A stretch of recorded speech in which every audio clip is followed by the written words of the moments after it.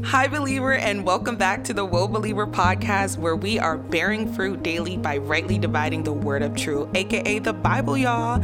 And I'm your girl, Naila Amara, and today we are talking about love, forgiveness, and the real truth behind it, okay? Because a lot of people don't want to talk about the truth anymore, but we're going to talk about the truth. We're going to talk about love. We're going to talk about forgiveness, and we're also going to talk about how we can love and forgive other people, which sometimes can be a little difficult. Do you hear me? Please, you all, this is not to judge anyone. This is to reveal what God commands us to do. And his command for me is to rightly divide the truth. That includes what we need to do as believers to receive God's love and forgiveness.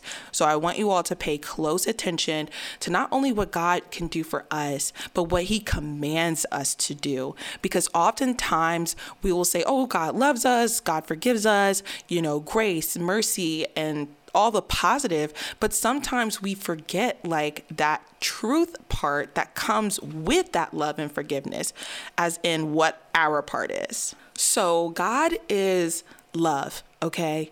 And God's love is free for all, but does it run out? What about forgiveness? Is there anything that's unforgivable? Well, we're going to find that out today, but before we get into anything, let's pray. Lord Jesus, thank you so much for another opportunity to spread your love and your right truth, Lord. I'm praying that I will decrease and you will increase. I pray that this believer receives you, is convicted by what's said today, and will decide from here on out to go into the world and love and forgive. Lord Jesus, I'm praying that this seed is sown on good ground and that hearts are softened. In Jesus' name I pray, amen. All right, so let's get straight into it, you all. So let's start with this. God's love is actually an offering. Did you guys know that? God offers his love. So we don't automatically, by right, we're not entitled to God's love and forgiveness. We're not entitled to that. He gives it to us willingly, abundantly, everlasting. It's always there as an offering, but it's ultimately our choice to receive it. So God's love is just out here, just waiting for us to just come and grab it. But God is not a controlling God. He gives us free will. And what free will means is the right to choose. You can choose to believe in him and accept his love and accept what he did for us, or you can choose to deny his love. So in John 3:16, it says, God so loved the world. God so loved the world. The world. He's not even saying Christians, believers, his children. He said he loved the world, everybody, everyone in the world. And he gave his only begotten son, that whosoever believes in him should not perish but have everlasting life. So God gave his son to take our sins away before we accepted him into our lives. However, there's a choice there, that whosoever believeth in him should not perish but have everlasting life, meaning you have to choose whether you can choose death, where, it's either, you perish not believing in him and his love for us and his offering for us, or you can choose everlasting life and accept Jesus's sacrifice and his love. So God's already given and will always be available. His love is already given and available for the world. Anyone can have it free of charge, right?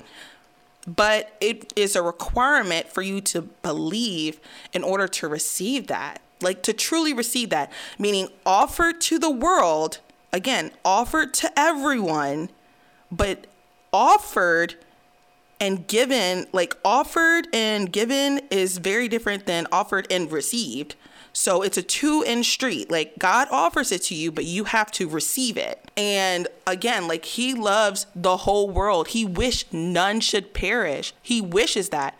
But it's really your decision, because he gives free will. It's your decision on whether or not you want to believe or not. John 14:21, Jesus says, he who has my commandments and keeps them, it is he who loves me. And he who loves me will be loved by my Father, and I will love him and manifest myself to him. So he who has my commandments and keeps them. So in order for you to keep God's commandments, you have to believe in him. It's like they go hand in hand. Like, and you can't you can't do his commandments and keep his commandments, but not believe in Jesus. Like, there is the entirety of the Bible and everything it commands us to do. If you're not a believer in Christ, then there's really no reward for you to do that. But if you're a believer in Christ and you're keeping these commandments, then God's saying, you love me, so I love you, and I'll manifest myself to him. Meaning, if we keep God's commandments, that's an indication that we love him, and we are in a position to manifest God's love in us. So we'll have the love to give because God's love will be abiding in us. But what is God's command for us to do? When he says my commandments and keeps them, what commandments is he talking about? So Jesus goes on to say in John 15:17, these things I command you, that you love one another. What? I have to love people in order for God to manifest himself to me? You mean in order for me to be in right standing with Christ and be in right standing with God, receive God's love, I have to love other people? What? Oh, yeah. Matthew 22:37-40 says, you shall love the Lord with all your heart, with all your soul, and with all your mind. This is the first and great commandment. And the second is like it. You shall love your neighbor as yourself. And what Jesus says, when Jesus is saying this, he means neighbor as in everyone, everybody. Your neighbor, your actual neighbor, your brother, your friends, your family, your people who just walk past you on the street. All those people, you have to love them like you love yourself. The first commandment is love the Lord God with all your heart and with all your soul and with all your mind. So if you're loving Jesus and you're loving him, you're keeping his commandments, as he says in John 14:21. And his love will be in you. But you have to love, number one, you have to love God. And you do that by believing. And you do that by operating in his commandments and keeping them. And you do that by loving someone else, by loving everyone. So point blank, we have to love everyone. It's what God commands us to do. And it's how we represent his love in us. Us loving everyone else is how people see God. God is in us. Jesus lives in us. He abides in us. And we take that love that he shares with us and we spread it. The Lord says, I chose you, I love you, and I appoint you to go bear long-lasting fruit, which means you have to spread this love that I have given you in order to make more disciples for me. So at the Last Supper, he's with his disciples, and he tells them literally what I just said. I love you, and I appoint you to bear long-lasting fruit, as in make other disciples. Go bear witness of my love. Go do that. Go tell people and go show them that I love them. Like how I love you. That's my commandment for you. But we're living in a world where a lot of believers aren't spreading love anymore. And yes, I'm 100% you should also hold people accountable, right? But we have to get to a point where we allow the Holy Spirit to convict while we show love. The Holy Spirit is God's and Jesus's ordained being to convict people. We are to bear long-lasting fruit by loving one another. Someone can't receive Jesus in their life if they're offended. They can't receive Jesus in their life, or they can't tell that you're spreading the love of Jesus. They can't tell if you're hating or judging. You have to show love in everything you do. If you're not loving one another, if you're not loving your neighbor, then you're not loving God. And I love what it says in 1 John 4:20. If someone says, I love God and hates his brother, he is a liar. For he who does not love his brother whom he has seen, how can he love God whom he has not seen? And this commandment we have from him, that he who loves God must love his brother also. In 1 John 5:1, it goes on to say, whoever believes that Jesus is the Christ is born of God, and everyone who loves him who begot also loves him who is begotten of him. By this way we know that we love the children of God, when we love God and keep his commandments. For this is the love of God, that we keep his commandments, and his commandments are not burdensome. In order for us to say that we love God, we have to operate in love with each other. That means like we can't hate each other. We can't be malicious to each other. We can't be petty to each other, jealous of each other, backbiting each other, conspiring against each other. No, we should be doing nothing but loving each other, or else we are liars if we say we believe in God and we're spreading hate. If we're spreading anything other than God's love, we are not operating in Christ. And that's what the Bible says. Whoever says he loves me and does not love his brother is a liar. I can't say that I love Jesus and I love God and he loves me if I'm hateful to others. And that includes the world. That includes the world. That includes loving people who don't love Christ. That includes people who don't like you. The world loves worldly people, but it despises God's people. However, we still have to love them. Jesus was hated by the world, but he still showed love, whether received or not. God still gave his son, whether the world received him or not. We spread God's love to bear fruit, meaning leading others so that they know who Christ is, not to receive love in return. And when you're loving worldly people, they're in the world. They don't know love. You're not going to receive God's love back from them. Some of us are picking and choosing who we want to love. Matthew 5:44 specifically says, love your enemies. Bless those who curse you. Do good to those who hate you. Pray for those who spitefully use you and persecute you.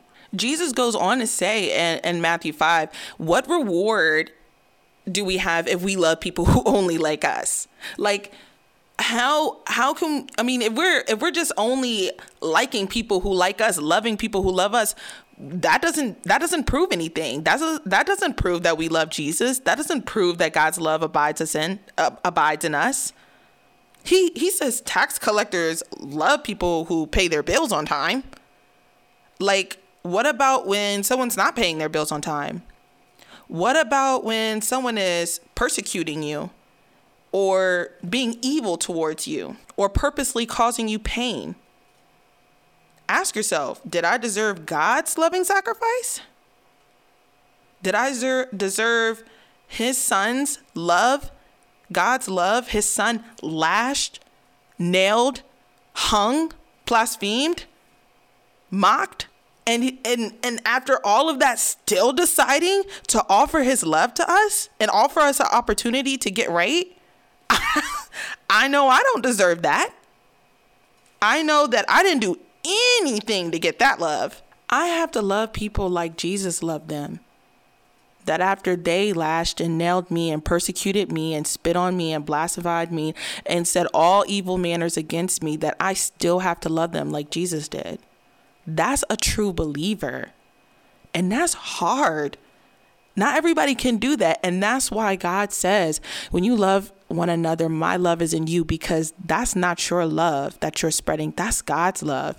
It takes God's love in order to show that love to other people. See, I can love like that because I experienced that love from Jesus himself. Like the fact that God died on the cross after I was in my sin and still loving me despite me being wicked and evil and sinful and doing all these things that are totally against him and all that he stands for, and then making the decision to turn to him and him giving me his love and I'm receiving that love is the most amazing feeling in the world. And it's because you don't deserve that love. You didn't do anything to receive that love. You know that in the midst of your sin and doing what you wanted to do, just operating in grace, and the Lord still deciding to love you.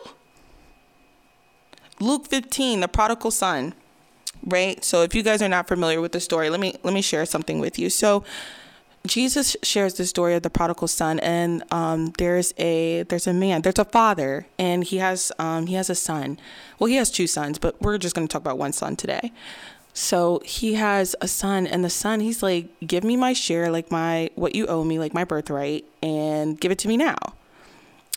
Before he was supposed to have it. And the father gave it to him, and he left, and he foolishly and wickedly spent all of the birthright, like all of the money that the father had given him. And then he was in a place where he was down and out, and he returned. He thought to himself, well, let me return to my father's house. And I'll ask him like for forgiveness, and I'll ask to be a servant. And he goes to his father's house, and his father sees him from afar coming towards him. And you guys, I'm trying not to cry, but he sees him coming towards him. And as he's coming, the father runs to him. He runs to him. So the son isn't even at the house yet. He's just on his way. And God runs. Well, the father runs to him and hugs him because he sees him and he has compassion for him. And the son says, I don't deserve it. I'll eat where the pigs eat. I'll eat their food, like anything, please. Like, I'll do anything. Just forgive me. I'm so sorry. And the father embraces him. Puts the best robe on him, puts a ring on his finger, tells the servants to get this massive feast together so that they can all sit and eat. He welcomes him back in. Imagine if that father held a grudge. Imagine if that father took his love away. That's what acceptance of love looks like. In the midst of my sin, I choose to turn away from this and go back to my father's house, humble myself, ask for forgiveness, and serve him. That's the attitude you need when you're trying to accept God's love. That's the attitude, not this entitlement. I have a birthright. That's what that man had before. That's what the son had before. Give me what you owe me. I'm your son. Give this to me. I'm out of here. I'm doing what I want to do. Now I'm out and dry and down and in pain and hurt and suffering. I'll go to my father's house. I'll humble myself. I'll apologize, and I'll just serve him. And because the father had compassion, he did exceedingly above all that and wiped his slate clean. 1 John 1:9 says, if we confess our sins, he is faithful and just to forgive us our sins and to cleanse us from all unrighteousness. So not only does God forgive us, but he washes us of that sin. We're clean in his eyes. Although we've caused so much pain in the past, although we've made such wicked decisions, although we've operated in our flesh and made empty promises over and over and over, God never said, oh, I got to go through a healing process. That's the world. That's man. That's the world's ideology of forgiveness. Oh, I got to heal from this.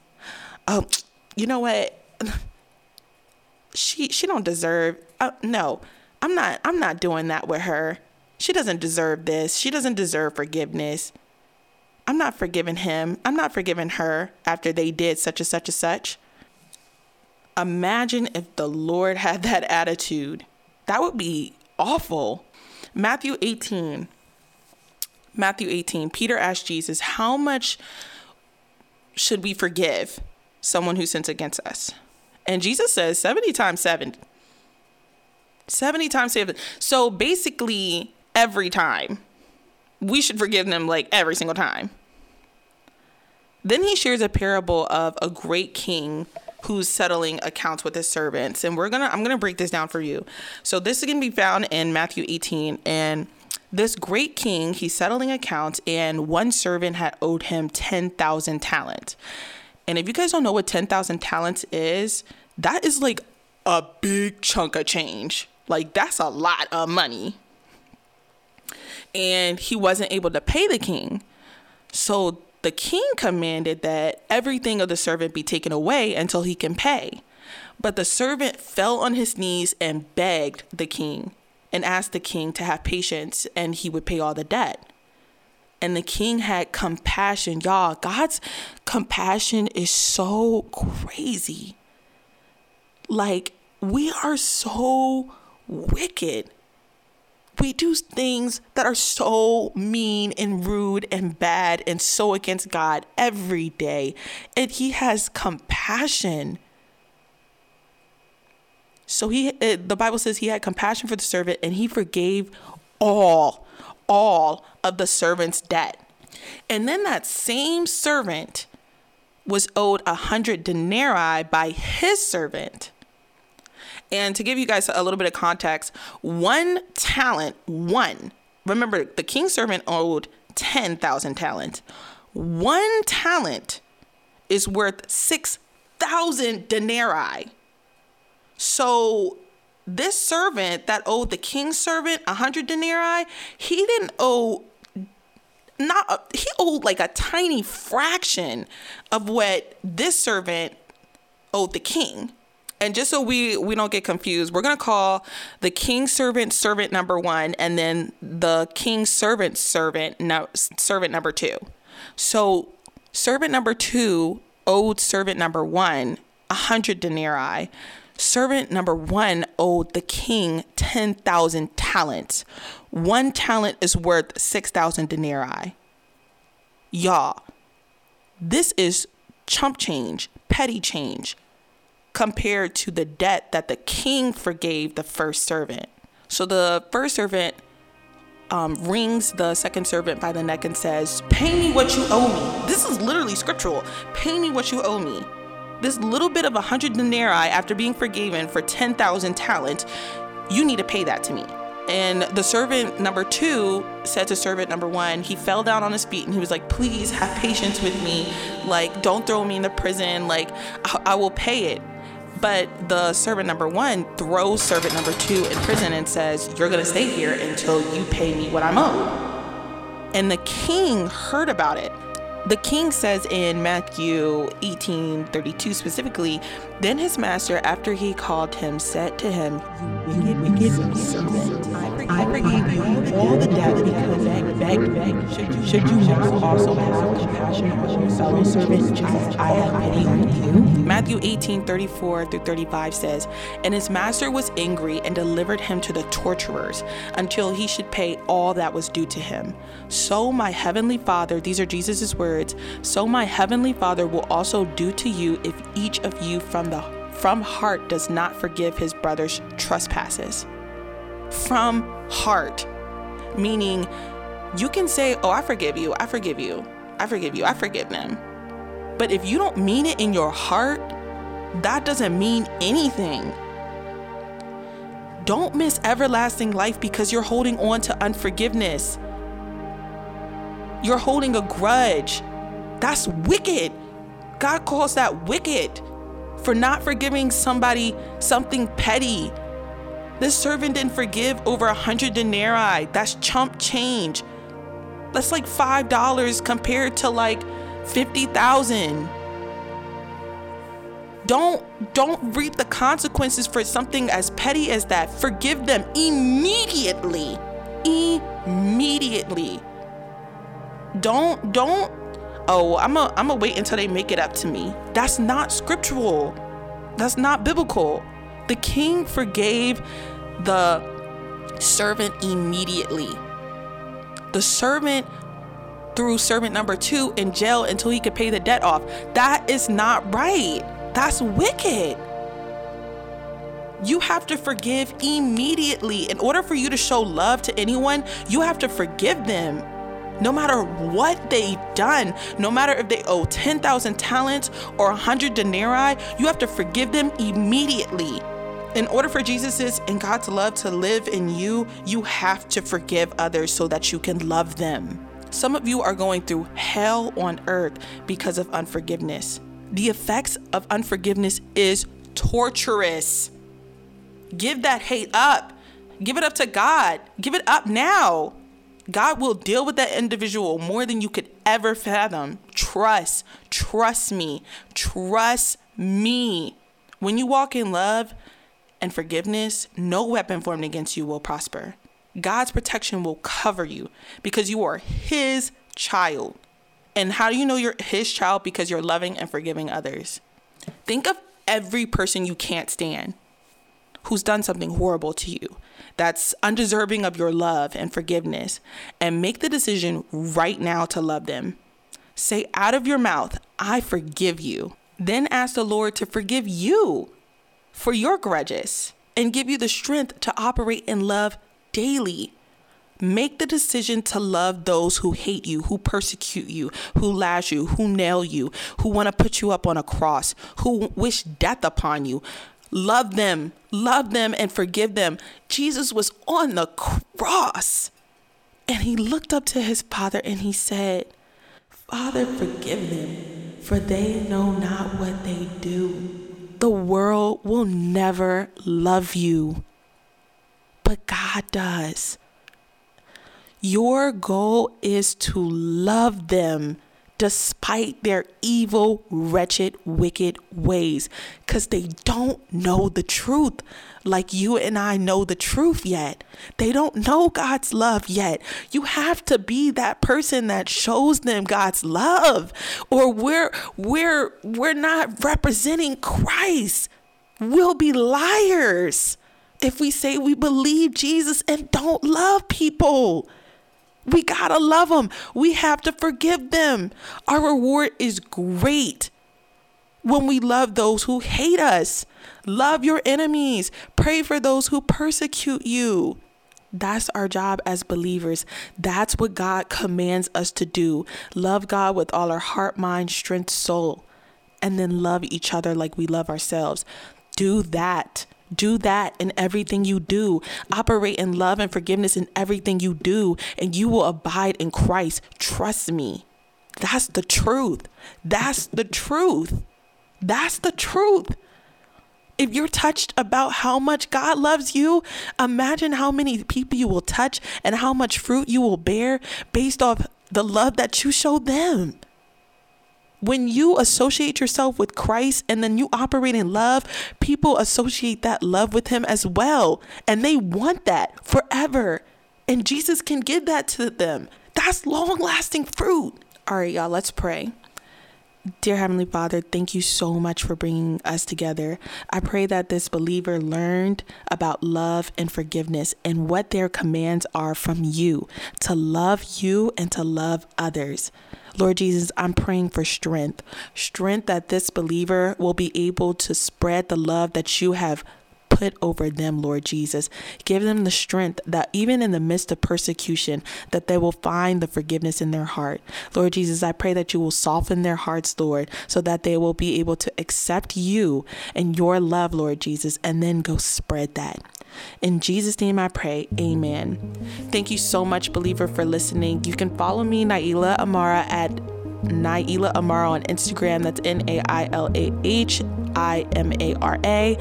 And you all, I post these really funny reels sometimes, so please take a look, laugh. If they're not funny, I'm sorry.